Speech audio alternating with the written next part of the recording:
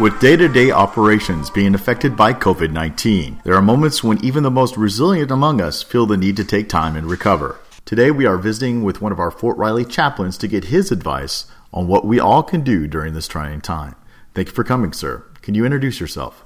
Hi, I'm Chaplain Shin, a member of the Fort Riley Unit Ministry team serving at the Warrior Transition Battalion. Can you give us your overview of the current environment that we're working in and what you see? During this COVID-19 pandemic, I'm really amazed to see our leaders, our caregivers, our soldiers and families rising up to overcome the challenges that we all face.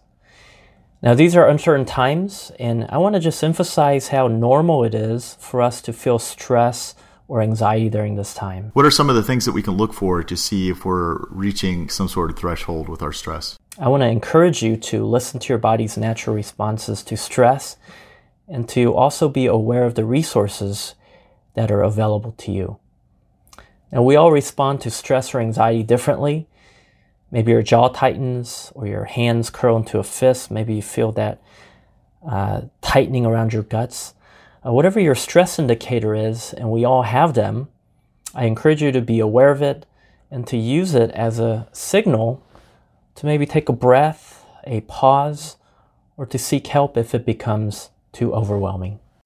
If you need help recognizing your personal stress signals, or if you just want to talk, we're here for you.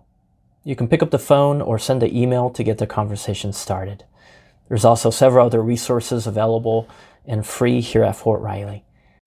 Lastly, please remember that we are all in this together.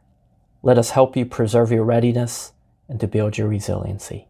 This is Tom Roos, and I'd like to take the time to thank Chaplain Shin and all of you for listening to the Fort Riley Podcast.